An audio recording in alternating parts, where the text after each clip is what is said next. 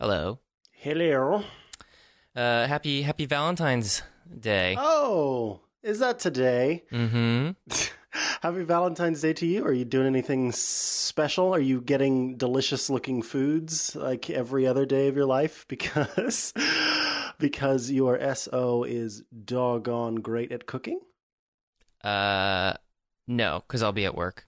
Ah, Yeah, boo. but well, it's living. Uh, but City living. yeah, literally, it is. Just like a little Flintstones appliance. But so how about yourself? I'm a young millennial, Joe. We don't do anything commercial. You're not even gonna use like whatever the Valentine's Snapchat filter is. Yeah, I tease. We're actually doing this fun thing that I came across not too long ago. We didn't want to do anything big because it's kind of silly. He is my significant other. For anyone who doesn't know, is a catering manager and event planner, and used to work as a server for many years, and several years rather. And so kind of like the whole going out to eat thing is lost on both of us because of that. We know the dirty side, the dark side of server culture and all that jazz. So it's just I don't know, it's not as much fun. So anyway, we're doing this thing called the Target Challenge, which is totally commercial. And basically what you do is, because we both like Target, and Target is awesome. That is an objective fact. And go into Target with $20 each. And it's a good way to not spend a bunch of money on your SO2, which is always a good thing. And you go to Target with $20 each. You have 30 minutes to find something that the other person that they would like. And then outside of that $20, you can buy like a gift bag or wrapping paper, depending on what you get. You meet up in the car, you hide what you have, you get home, you wrap it, and then you present it to the other person. So it's just kind of a fun, small little thing that we're going to be doing.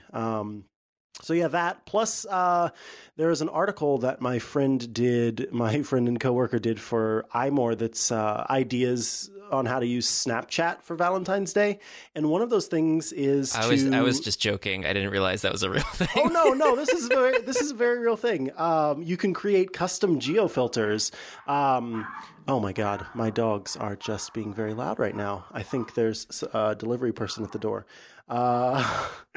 Shall we wait a second, or what do you want to do here? That's fine. Just keep going. Okay, Everybody cool, loves yes. dogs. It was a delivery person. So yeah, everybody loves dogs. Everybody loves Raymond. Anyway, Snapchat, you can make a custom geofilter. So this morning I set up a custom geofilter around our house. And basically whenever you take a photo with Snapchat, you swipe through to change the filter that's over the photo. And as long as he's within the bubble, as long as I'm within that bubble, then you can access this geofilter. So also anyone who does not, who is not either of us, whenever they move within the bubble, if they were to take a photo creepily outside of my house, they could also access this geofilter. So I posted that photo on Instagram, which automatically posts it to Twitter. So Joe, if you're curious about the absolutely ridiculously extra idea of making a Snapchat filter, you could check that out. It is ridiculous, but it's also hilarious. So yeah, that is something that happened. There's nothing to be ashamed of. I mean, you just made a custom Snapchat filter that works inside of a geofence surrounding your house, and then you posted it to Instagram, which automatically posted it to Twitter. It's totally normal. Everybody does that. For it. Yeah, so like the bigger the geofilter and the longer you have it, like throughout the rest of the day, then the more it's going to cost. So my little geofilter thing only lasts from 8 a.m. to noon, and that was just so that I could show Shay this morning the ridiculousness. And then it will disappear after noon, but it cost me $8 to put that together, and that is a thing that happened. And I'm only partially ashamed. I mean, to be honest, I really don't like Snapchat, don't care about Snapchat, hardly open the app to look at anything. But my significant other happens to be a Snapchat fiend, so I knew it would not be lost on him. And he seemed to, roll his eyes in one moment and then laugh and enjoy it in the other, because we both realize how extra it is. So yeah, that's what Valentine's Day is for me. And we covered what you're doing for Valentine's Day. I mean, do you not have anything planned, or? We're gonna try to do something this President's Day weekend, but it sort of remains up in the air. So without jinxing anything, I'll just say that we're not going to be completely boring, but it just won't be a celebration on this particular day. Now. You had mentioned $8, which is a lot for a filter, I feel like, especially for like 4 hours. So that's a lot of money. It's like twice what it costs for a cup of coffee. Or basically, if you were to think about what cups of coffee cost, that it's more than double, or, well, in some cases, probably more than $8 you'd spend on apps. So let's talk about apps, because everybody loves apps. Planet of the apps. Yeah. So after that thing last night with Eddie Q and generic Hollywood producer guy, who. I keep trying to remember his name. I think it's Ben Silverman. But he could not be any smarmier or more Hollywood if he tried. It was pretty ridiculous. It is a parody of a Hollywood producer. Like, he said dimensionalize the screen at one point, and my eyes just rolled back into my head, because Lord, these aren't words. It means nothing. You're just talking. Like, it's just air moving out of his lungs through his throat. It has no meaning. It's just noise coming out of an ugly scientist. No, but the whole interview was actually kind of a mess. Peter Kafka from Code did it. He does a sort of media beat, I guess you could say. And I like his writing. Perhaps not his interview style, I would say. It got a little odd in places and awkward. Some of the questions were more like statements about how much he knows about a topic, and then they turned into a question at the end. And it just added to the awkwardness, and it's sort of abrasive. Although I don't feel too bad for Eddie Q, because I'm not sure why he decided that this would be the prime venue to really go into this, because what they have are two shows that they talked about, Planet of the Apps and their Carpool Karaoke spinoff, and they're both related to Apple Music, and they both seem entirely generic in terms of like what you would consider to be regular network programming, like the NBC or ABC or CBS. I would say I would firmly put Planet of the Apps in the NBC reality television camp, which is not too surprising, I suppose. But there's nothing about it that really screams Apple to me, or Apple Music at all. In Carpool Karaoke's case, at least you can make the argument that music features in it somewhat, so that makes sense. In Planet of the Apps, it has nothing to do with music necessarily. It is just some sort of random take on Dragon's Den / Shark Tank / The Voice, with the trappings of a primetime reality show, game show kind of thing put in there, like the escalator pitch, which is not a thing. The statement is, the phrase is an elevator pitch. But obviously they couldn't just have somebody descending in a glass booth from the ceiling and trying to deliver their lines. So they decided to go with this very long escalator, and it's just so absurd, and it seems so generic and poorly made that I question why Apple chose to get involved, because it doesn't feel like it's even up to the premium quality levels of Apple. Like, they're not bringing anything to the table. And in the statements that he made to Peter Kafka last night, when Peter Kafka was asking Ben Silverman about the producing side of things, if he was getting notes from Apple, he said, no, they've been great. They've let us do whatever we wanted. And I think, well, you know what? It shows, because you made a network television show. Like, this needed some sort of editorial comment on what the quality of one of the first television shows Apple was going to make was going to be. And it doesn't feel like any authorship was considered, because it sounds like the advantages are Ben Silverman was able to use Apple's name to lure Gwyneth Paltrow and Jessica Alba. Unsuspecting hosts. Yeah, it's just like, okay. Blah. Okay. So your turn. Yeah. So here's my thing. I mean, I want to make it known, or like point out the fact that I, in many other things, have been very, I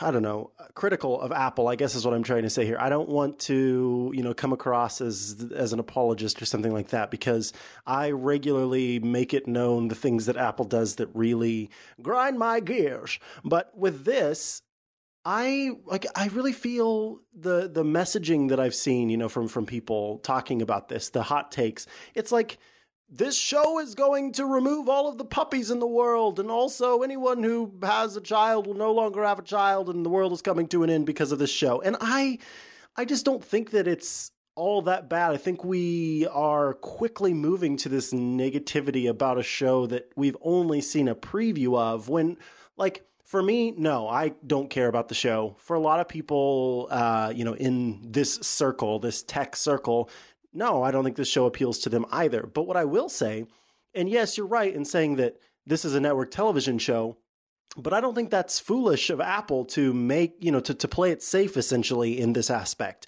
This is a network television show, and a crap ton of people love American Idol and Save the Last Dance and Can You Dance on a Hippopotamus While Singing the Blues and all the other shows that are on, normal national television. Like, that's why they keep making them, because they are popular for the normal person. And I think that this show is catered to that group, the group that is, into the competition shows. It takes something that can be so foggy and cloudy and sort of, unknown as app development, and tries to make it interesting to the layperson. Now, again, that's not really something that I'm into, and it's honestly probably not a show that I'll watch, but I don't think that necessarily means that it's going to be a failure or anything like that. And I have seen a lot of commentary that this is the worst thing ever, and there's no way that I'll watch this, and I don't understand why it even exists. And I think it's a little too soon to say that. And I also think that it's so much reminds me of The Voice and all of those other ones that it has potential to succeed because of that popularity. Now, yes, there is one problem, that it's only available on Apple Music, and that is an issue, starting off, but maybe that's going to take the people who watch The Voice and watch those things and who do make Twitter accounts for the explicit purpose, the single purpose of like saving people on The Voice. There are people out there who don't give a rat's toot about Twitter, but they will get on it so that they can save their favorite star on The Voice. So I could see those people signing up for this show, or rather signing up for Apple Music so they could watch this show if they're seeing promos for it on normal TV. And the other thing about it is, yes, it is a little odd that it's on this service called Apple Music, but I think Apple is not thinking far enough ahead when it first made Apple Music, or it was thinking, where can we put all of the stuff that we're wanting to get into, because this seems to be a thing that people are into, and the only like streaming service they had was Apple Music. So yeah, Apple Music and this don't line up, but I think, that's not really, they're not trying to say that this is a music thing. This is like their streaming platform, and it's a shame that it's called Apple Music instead of Apple Flicks or something else. I don't know what. But yeah, most importantly, and in summary, and Too Long Didn't Listen, is I think this is a pretty safe but good bet for the normal everyday person. And we are a bit in a tech bubble, and I've seen lots of negativity about it that I think is maybe short-sighted. I'm going to push back. Okay. Not. I agree that this isn't the end of the world. It's not killing puppies or babies or anything. Like it's not. catastrophic. And even if this fails, it does nothing major in terms of any other plans Apple may have. But in terms of Apple putting this out there as something to promote, it doesn't have a release date. It has sort of a muddled audience. Like, there's app development / primetime game show, reality show mixed together.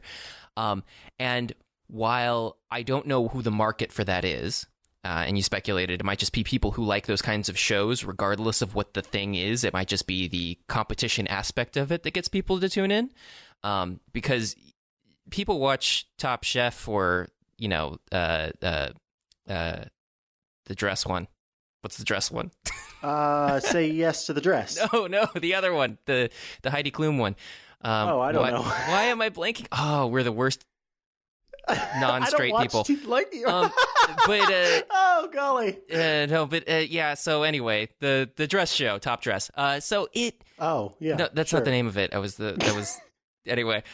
So they have an interest in those shows. That doesn't necessarily mean they're interested in the reality of chefs or making dresses, etc., or shopping at the Macy's accessory wall. But this is the kind of thing, though, where in terms of a statement from the biggest company in the world about what their media plans are going forwards, and they have this sort of random smattering of things where it doesn't seem to make a ton of sense, that you kind of question the effort being expended on this.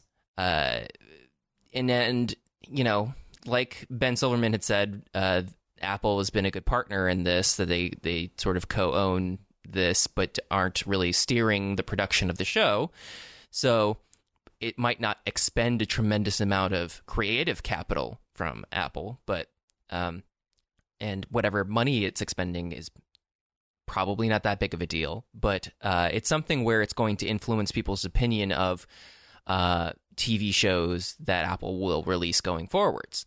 So if they have let's just say a better idea going forwards, it might be difficult to get people to consider it if they're like, oh, that other garbage that they released? Oh, I didn't watch that on Apple Music. But it's that remains to be seen. That's like several years before that's a problem. But this thing isn't even out yet, so who knows when that's going to happen or what impact it will have. But it goes back to me being skeptical when I see a show that doesn't seem to have a clear audience, and I see a service that doesn't seem to have a clear audience, in that this doesn't seem aligned with the service.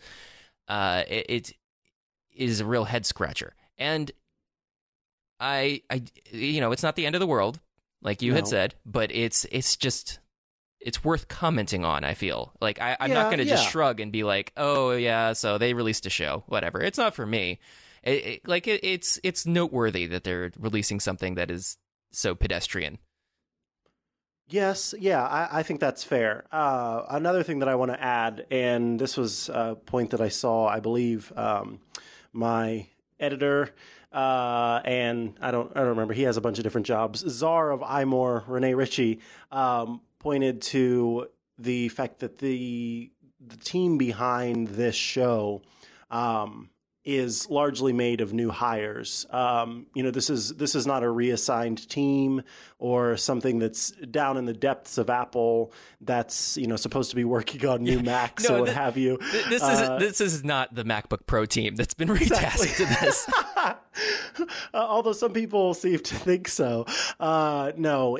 Exactly. So yes, it's certainly worth commenting on, and absolutely, I think, on its face, it is a show that is like many other shows and doesn't add anything new, which is what Apple is not known for. Like, they're known for adding new things to the market and doing those things really well, and or taking something that does exist and iterating it in a way. Iterating on it in a way. Just keep iterating on iterating. Just iterate on the iteration, and eventually you'll iterate the alliteration. No.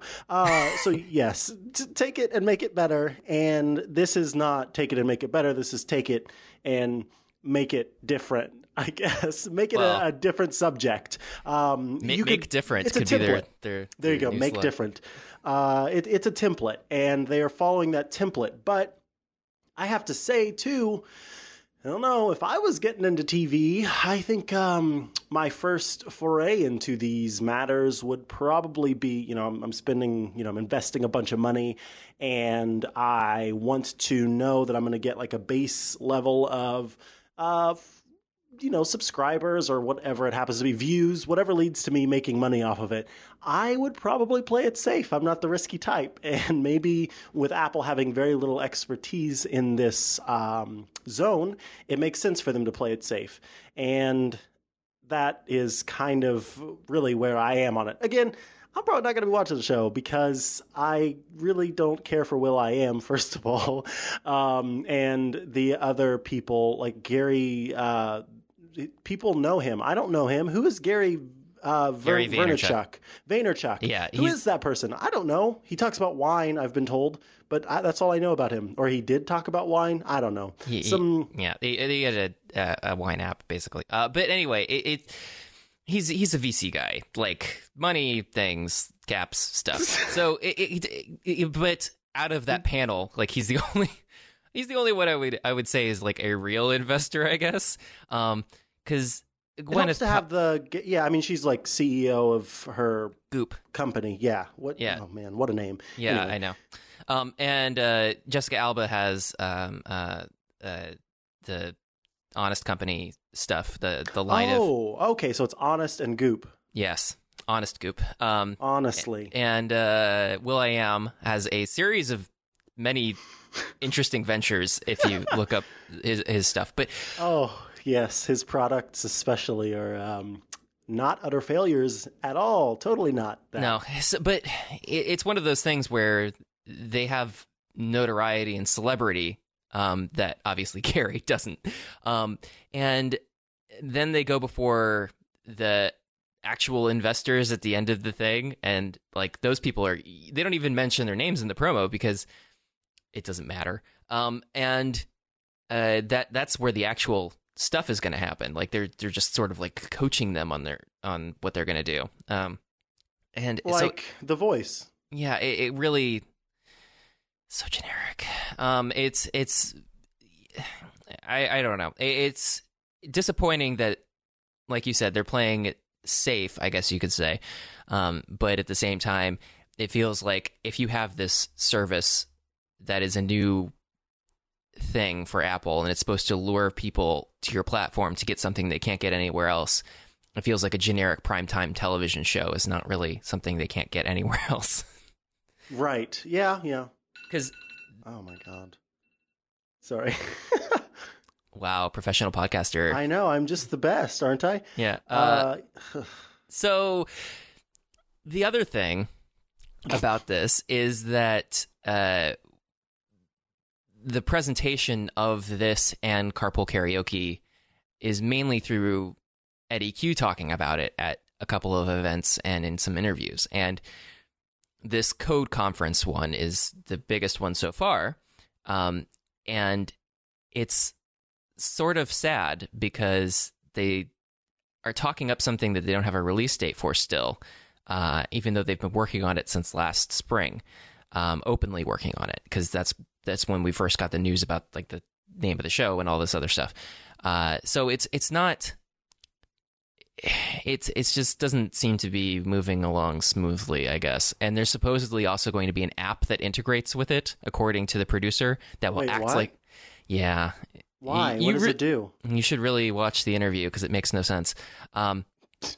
Unfortunately, Ben Silverman is in over his head when it comes to talking about anything that relates to technology.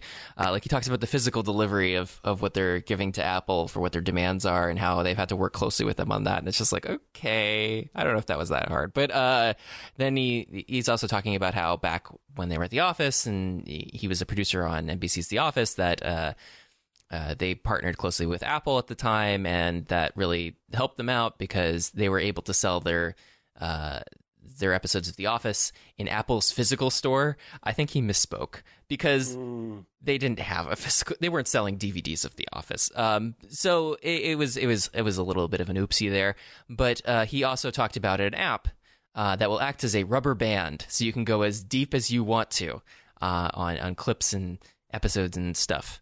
And what does that even mean? I don't know. Again, because like rubber bands are what keep you from falling into habits or make you break habits. I don't know how rubber bands go deep either. I mean, well, Joe, maybe as a fancy Hollywood producer with a lot of money, he gets into some hedonistic stuff that I have no idea about. But I have no experience with rubber bands going deep into anything. But I adore you. He's like I said, he just moves his mouth and words come out. It is a really spectacularly awkward interview, and the app thing, like, that's a big question mark, because then it's like, well, all of the promotional material that you see for it, the little ad thing basically that came out, that was released and previewed for the first time at Code Conference and then released on the internet, it shows you using it through Apple Music, and just you're gonna have like a big banner for it, and you can tap on that and watch the episode there. Number one, Apple Music is a horrible video player. Absolutely terrible. Number two, why doesn't this have anything to do with the TV app? Maybe it will, but that's not demoed. Because this is a TV show, and even on iOS, they use the TV app for TV shows. So maybe it will come with an integration for that. But at this point, it honestly wouldn't surprise me if it doesn't. And then number three, the mention of this app, where are you also going to be able to watch it through the app and through Apple Music and potentially maybe through the TV app? Like, I don't understand. Maybe they're just like throwing everything at the wall for promoting this, and they'll just see what sticks. It wouldn't surprise me in the least if the app is just basically like bare bones links to video content that they put up instead of having like a website that has it. Why do they need an app? That doesn't make any sense to me. I don't understand. It's Planet of the Apps. Everything's about apps now. Oh God, I also forgot. He said in the interview that apps were invented in 2008, and it's like, dude, that's not how it worked at all. Oh no! But I need to watch this just for the cringe. Oh, it's so cringeworthy. But yeah, no. I mean, you could say in his defense that the general public's perception of apps really didn't exist before the iPhone. Like, applications were things on computers, and that apps that people talked about in this way are really, yes. You could say that. You could say appetizers have existed for a lot longer than either of those things, and people called them apps then. So he's all wrong. Planet of the Tapas that's one I could get into. Oh lordy, yeah, that'd be fun. Coming down an escalator, trying to pitch your like best tapas. Yeah, I will take the tortilla española. And you get to do savory tapas, and I get to do sweet tapas. Oh. Is that what our judging difference will be? Yes. Okay. Yeah, because you are like you're like the grumpy one, and the smiley one. Come on, that's true. That's fair, right? Yes. So they'll come down the escalator. They'll pitch you on the sweet tapas, and I'll ignore them, and then they'll get down to the little circle at the bottom, and then the little thing will go red, and then they'll leave, and that'll be the end of it. You have to come out wearing that really sad-faced emoji, like a mask of the really sad-faced emoji. Okay, but which one of us gets to wear gold shoes? Is that me or you? Oh Lord, I'm not wearing gold shoes in any universe. So I would ironically wear gold shoes. That would work. That's fair. I mean, we've got a show, right? We're gonna launch on Apple Music. Q@apple.com. There we go. Also, please, if you're listening to this, do not actually email Eddie Q and tell him to listen to this episode where we're pitching him on Planet of the Tapas. I feel like there are some precocious people who listen to this podcast that would consider this a good trolling opportunity, and I just want to nip that in the bud. Hello, troll. Stop what you're doing right now. Stop typing. I'm watching you. I am the HomeKit god, and I have access to your camera at home and I see what you're doing and you need to stop right now. Mm-hmm. Okay. Yeah. But I think rubber bands. Sorry. Yeah. Oh, jeez. But the conversation that they had around this stuff is just a total mess. But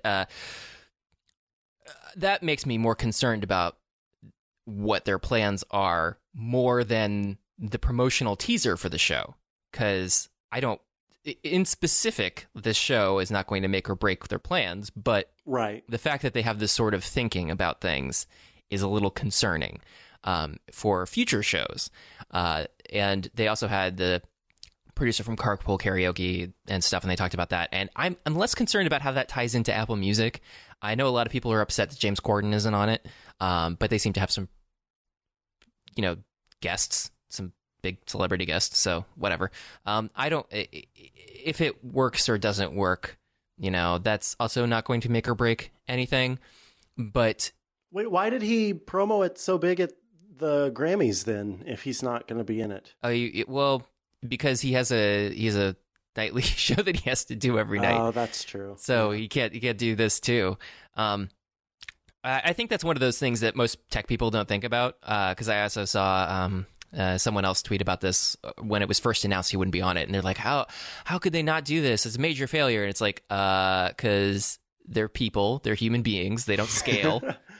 So like, they have a job. He's not going to leave his successful other job for this like low viewership Apple Music job. Now, who's to say?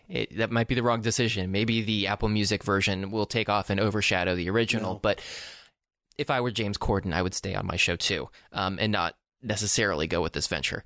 Because primetime, not primetime, late night network television comedy shows are not easy to come by. Ask several former late night comedy show hosts. But neither of these shows are going to make or break what they're doing, but the overall strategy of just sort of the randomness of it, and if you listen to Eddie Q talk about it, it is very random. That's a little disconcerting. Like they also brought up Kafka, like very pointedly asked him if they were going to do a Netflix style thing, and Q said no. And he's very pointedly asked them about buying a studio just to get content going really fast, whether they would consider buying Time Warner. And again, he said no.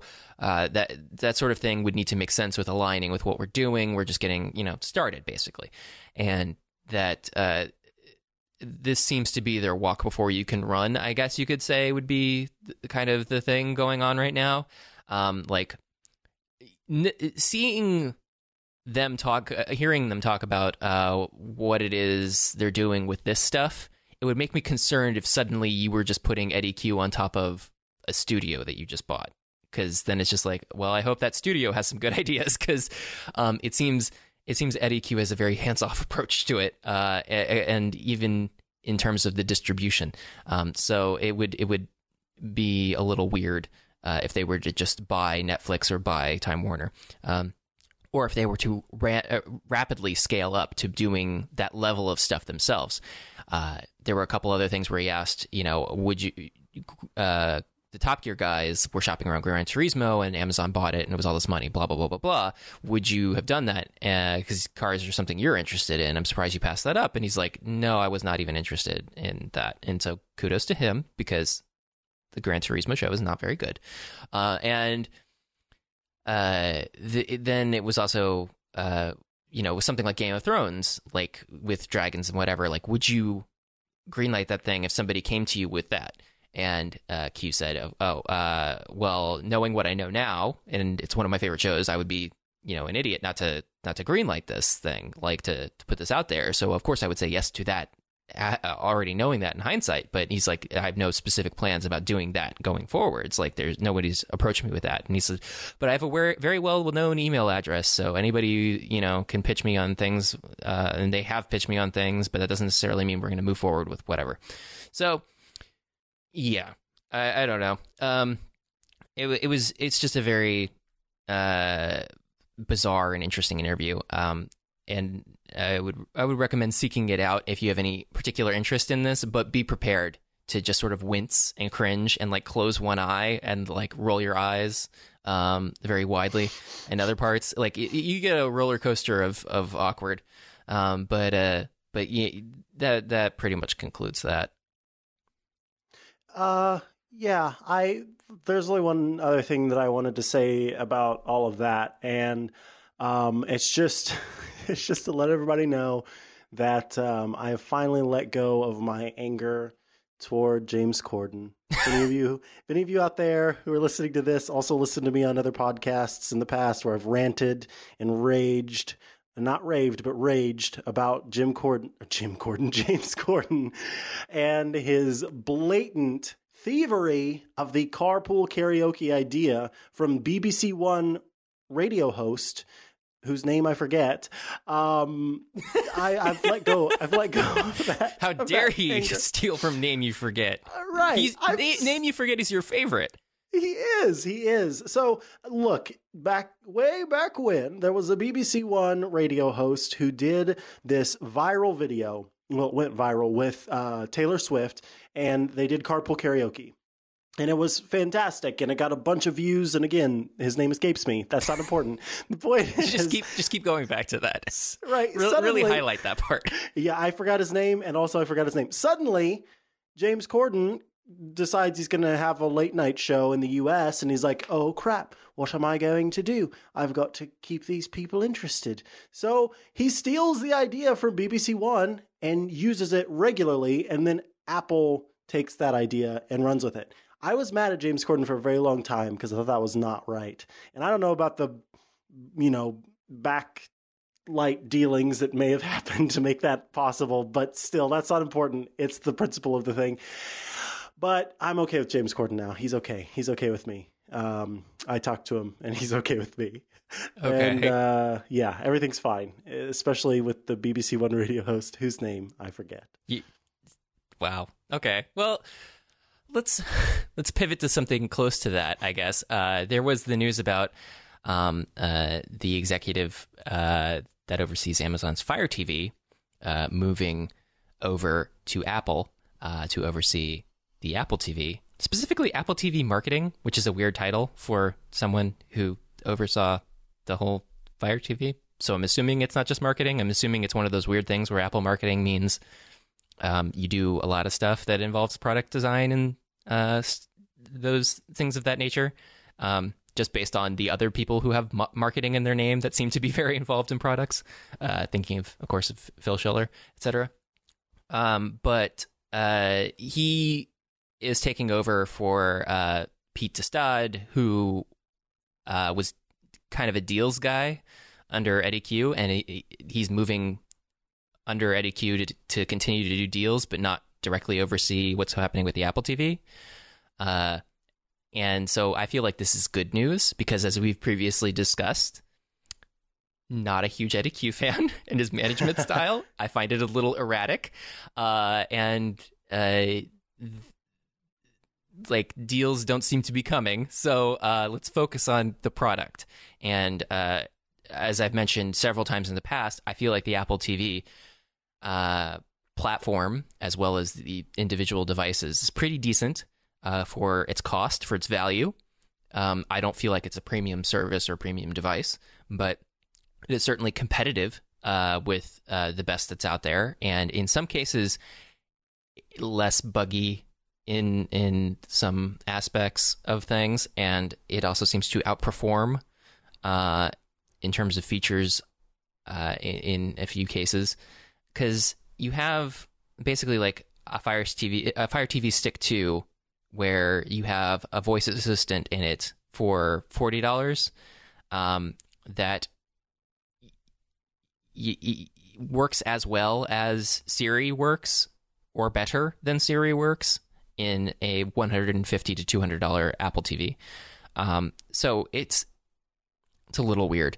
I'm hoping that he can bring some of the product discipline and thinking that he had going on at Amazon, even if it wasn't directly from him. Maybe if it's just things that he learned from the corporate culture that he was experiencing, maybe he can just bring that with him and instill it into the Apple TV side of things. Or maybe things will just improve by virtue of the fact that Adil Guy is not overseeing the project anymore, because maybe he was not a very good manager of this particular aspect of the business. I'm just excited that somebody changed something that had to do with the management, because I feel like that is quite possibly the number one thing holding it back is the decisions about what they're doing. Since they shipped nothing new at all for hardware in the last calendar year, and it's been over a year total since the release of the 4th generation model. And the only major significant thing that they shipped that's available globally is dark mode. That wasn't just something that achieved feature parity with the previous model. Everything else is weird region restrictions or service restrictions that can overlap or conflict with one another. So it's fun. It's super fun. I'm really looking forward to somebody else overseeing this, and maybe bringing more of a product approach rather than a deals approach to it. Yes, we need to switch from making all of those deals to adding some more functionality and some fun to it, I think. Because, yeah, what we've seen, I guess, is if they're going to focus on kind of their own content and couple that with what's available right now, rather than trying to find some special sauce where they've got, you pay $20 a month and you get blank, blank, and blank. I mean, what we're seeing too is all of these companies or not companies, but networks are kind of moving to their own subscription services, right? I mean, CBS, you have to access separately. Are there others? I know CBS for sure. CBS has All Access, which is their own paid platform.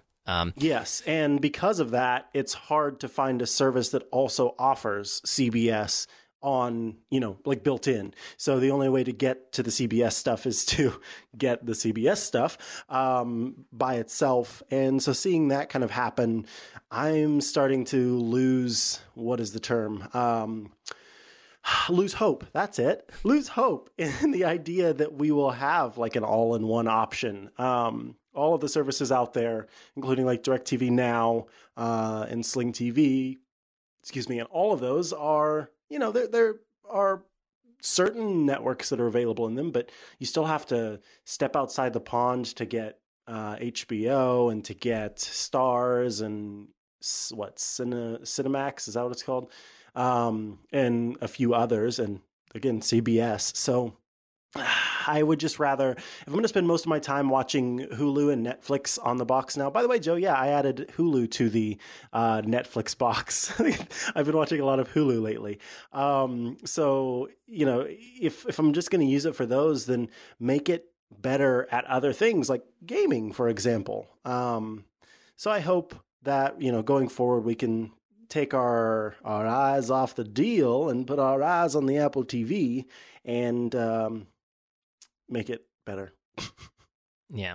I'm just going to quote real quick from the Mark Gurman piece where he originally reported in Bloomberg about Timothy Twardall's move from Amazon to the Apple TV, and that is the last hardware update for the set-top device was released in 2015, but sales decreased year over year from the 2015 holiday quarter to the 2016 holiday quarter.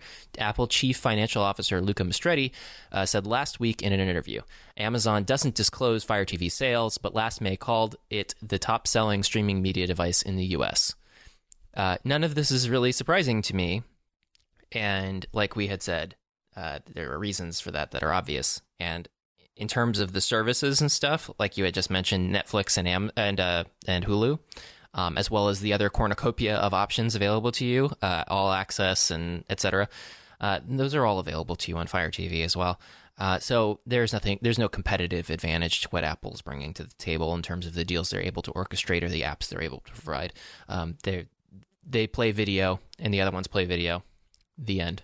And it doesn't. Their efforts in the gaming space have not paid off. Like you had highlighted, it's not a gaming box either. It has the ability to play games, It is not good at it as a gaming platform because of decisions that were made that sort of compromised that initially off the bat. Not shipping a game controller, big strike. Not having the game controller requirement option after going back and forth on that initially before launch, and then adding it last year. Okay, fine, whatever. And then the data caps being so teeny tiny, and those have all changed since then. But it might be a situation where you're still not going to see that increase, like we had discussed in the previous episode. It might be very difficult to get people on board with that, but maybe they have specifically lobbied certain game companies now. Maybe that's the reason the data cap is lifted, and they're like, please make a thing. But we'll find out.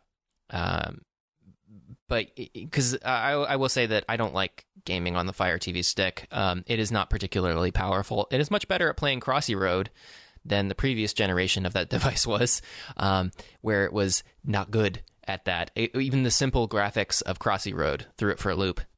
This one is better at it. And it's nice that it has a D-pad, because that actually works far better than swiping on the touch surface of an Apple TV.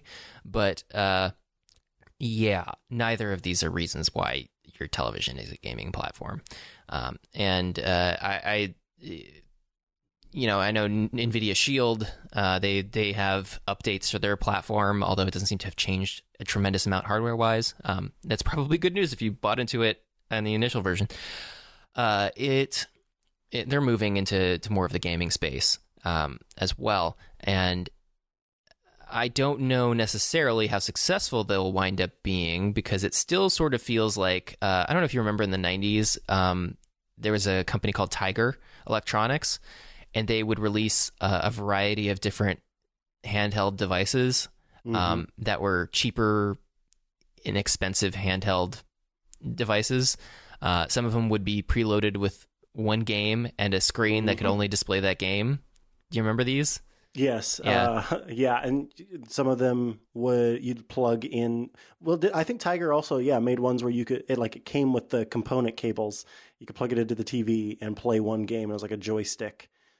Yeah. And there was also a version that they released. I can't remember the name of it, but it was like silver, and it kind of looked like a Game Boy / Game Gear Advance kind of a thing, where it was like the horizontally oriented thing, and had a touch screen that was like a bank ATM screen in terms of its touch sensitivity, and it had cartridges, and it was supposed to be your alternative to the Game Boy, but it was so ridiculously bad that it wasn't really like a gaming platform, even though it was a gaming platform. And I kind of feel like that's where we're at with like NVIDIA Shield and Fire TV Box and Apple TV, where it's like they're not gaming platforms like the way an Xbox 360 or Xbox One or PlayStation 4 is. And I don't know what they're necessarily going to wind up doing over time, if they're going to see games as an important way to differentiate their products because streaming video is not, or if it's just going to continue the way it is, and it'll just wind up being a situation where if you want something that works best with Apple stuff, you'll get the Apple one, and if you want something that you don't care if it works well with Apple stuff, then you'll get the other ones. So that'll just be something to watch. Yeah, I am overall kind of I've been very meh about a lot of the stuff from Apple as of late, regardless of what it happens to be. The Mac, like the MacBook Pro came out, and like the latest one, and there have been so many issues. Now Apple's no longer selling the Thunderbolt display in stores, or not the Thunderbolt display, but the third party, the LG Ultrafine display in stores because of the Wi-Fi issue. A lot of people like absolutely love AirPods. I'm also kind of meh on those at this point. Oh, wait, but you have them, right? Oh yeah, I bought them. I bought them, and I have not really used them that much because I'm meh on them. I don't turn to them to use them. I mean, I work from home, and so I listen through some nice office speakers that I bought when I'm listening to music usually, or I pull out my good headphones because I could do that as well. I don't like if I'm going to do fitness stuff, then I have the Jaybirds, which I'd rather have because they do stay better in the ear. And so, yeah, I thought that I was going to be super, super bullish on those, and I really don't care much about them either.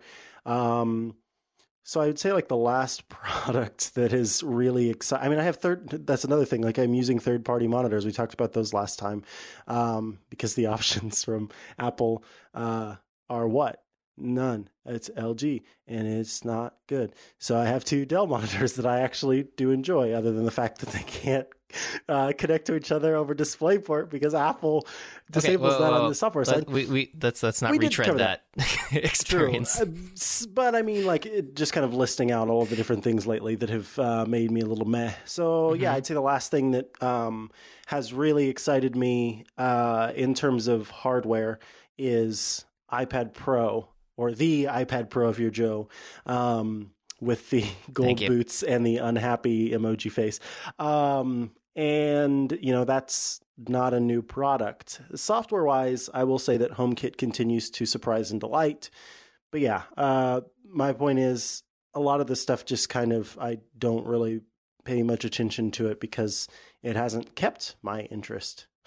Yeah. I think we're at a weird point in just the calendar year for Apple stuff.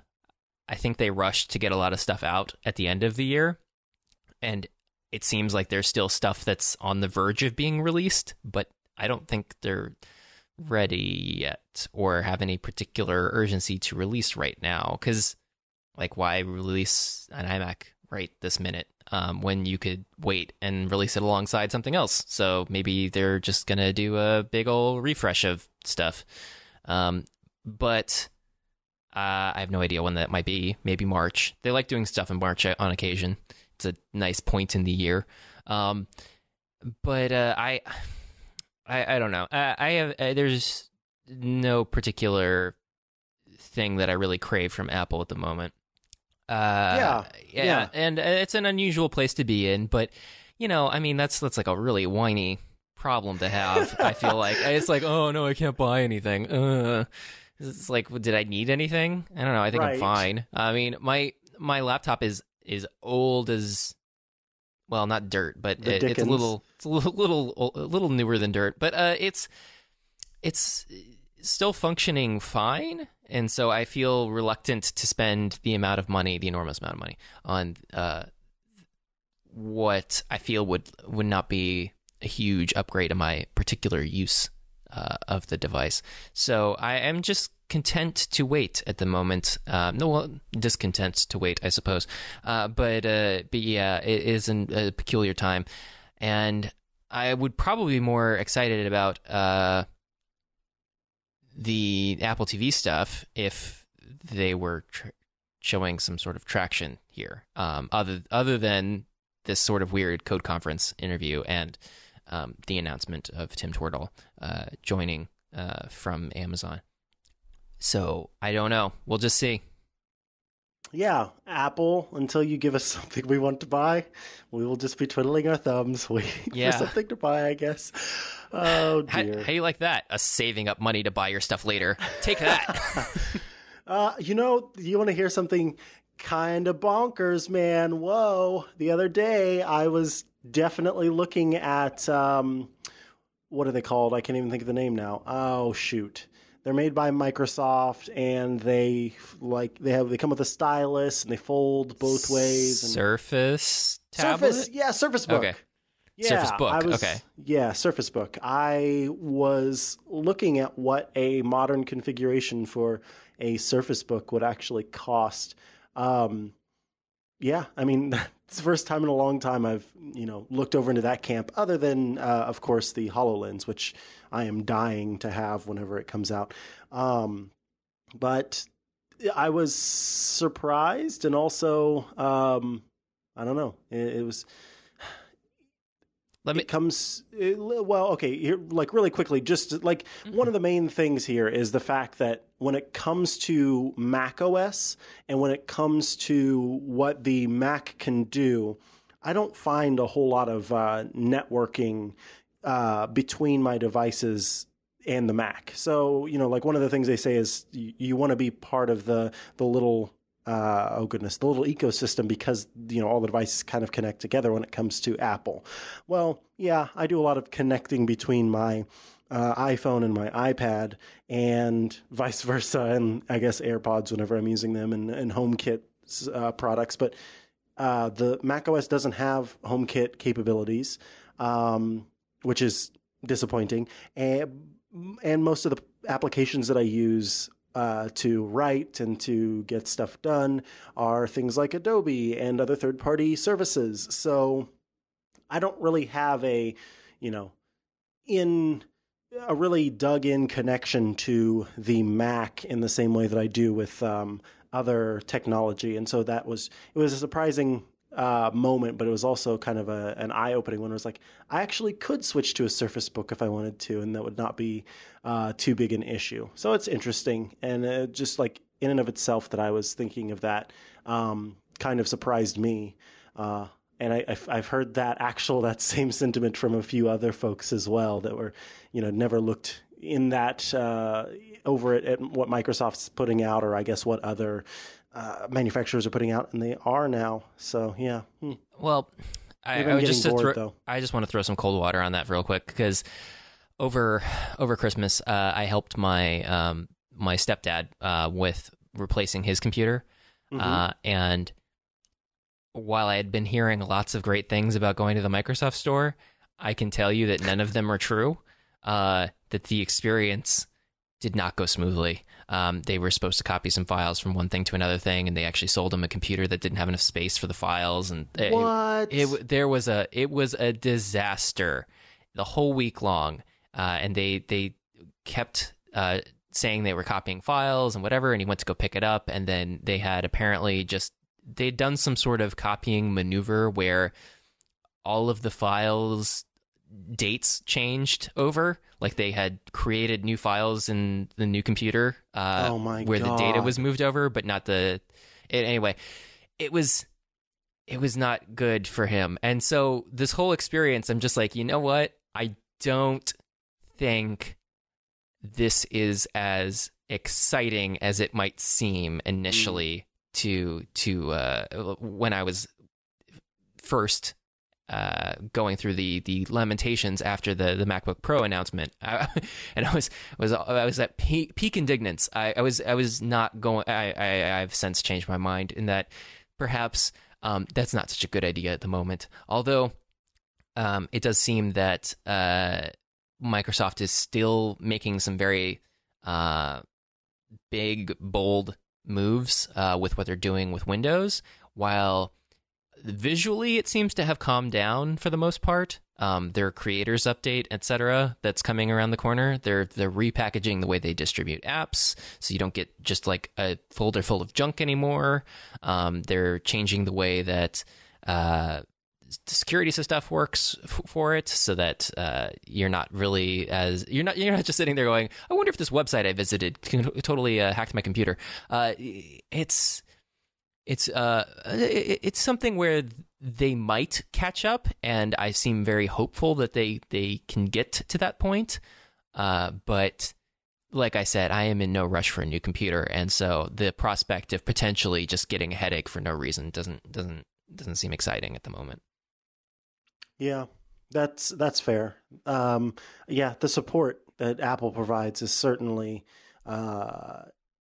incredible and continues to be. I mean, at least for me, specific. Like I've had plenty of situations where this is not like hearing about somebody's beautiful story where they went in and got a cup of tea and waited for the computer to be fixed and their feet were massaged. I mean, these were situations that actually happened to me where at least 2 or 3 times where I was like 2 days away from something expiring, and they, didn't take 12 extra steps to look to make sure I didn't have damage to this and da-da-da-da-da. There was no questions asked. It was all very just easy to get things replaced and fixed, and no sweat and no problem. And so, yeah, I can say that Apple's support and like their in-store support are all, not easily rivaled, I guess, is the thing. And maybe Windows still, or Microsoft rather, needs to be looking at that.